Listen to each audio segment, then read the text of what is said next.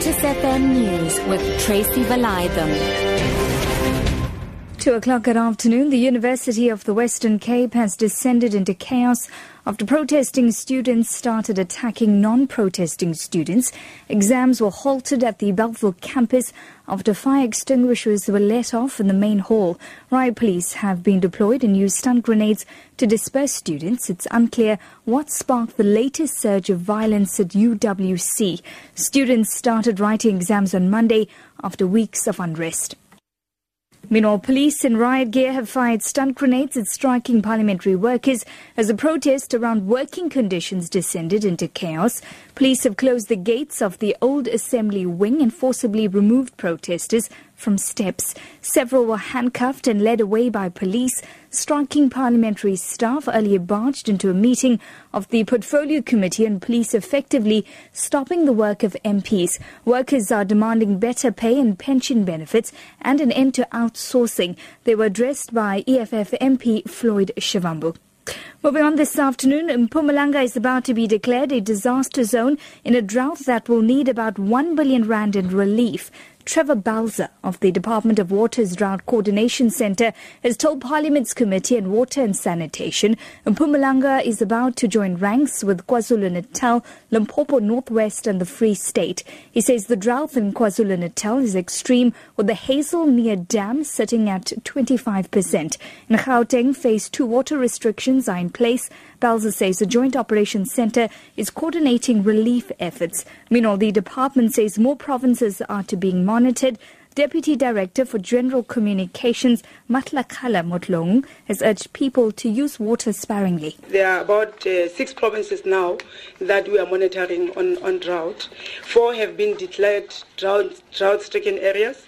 We've got Mpumalanga, KZN, Limpopo, Northwest, Free State, and we are now monitoring Western Cape.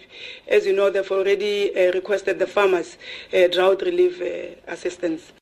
President Jacob Zuma has reacted to the notification of U.S. President Barack Obama on his intention to suspend certain trade benefits for South Africa under the Afri-Growth Opportunity Act.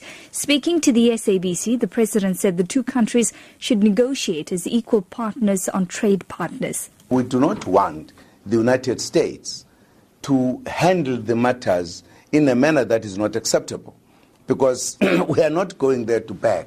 This is a business kind of a relationship wherein both sides should benefit.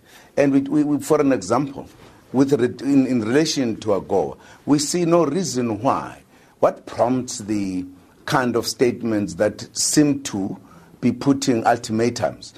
DA leader Muzi Maimane has meanwhile called on Zuma to stop the purchase of a presidential jet. He says in the current economic conditions, the country cannot afford to buy expensive aircraft. Maimane says the current presidential aircraft in Ikwasi is inadequate for most of the Zuma's international trips. The DA believes that there's absolutely no need for a new presidential jet, and that the decision to procure one is in fact irrational, irresponsible, and cannot be justified in the current economic climate.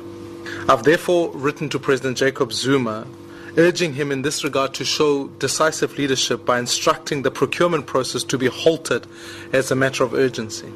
If the President wants to put South Africa first, then he should order the Department of Defense to cancel the proposal. And finally, to wrap up this afternoon, though Diwali is known for delicacies and firework displays, most Hindus find joy in celebrating good over evil. Families partake in early morning prayers and singing to ward off negativity and enhance spirituality. Bhajan singer Guru Sadhamunian explains. We observe a prayer where we sing sacred bhajans, we light the lamps, we ask to bless our home, the children with good education, with the spiritual wealth, and to remove all negativity. The songs depict the celebration, the thanking the God for all the nourishment that they have given us. Your top story at 2 o'clock. The University of the Western Cape has descended into chaos after protesting students started attacking non-protesting students. For Lotus FM News, I'm Tracy Valaydham. I'll be back with more news details at 3.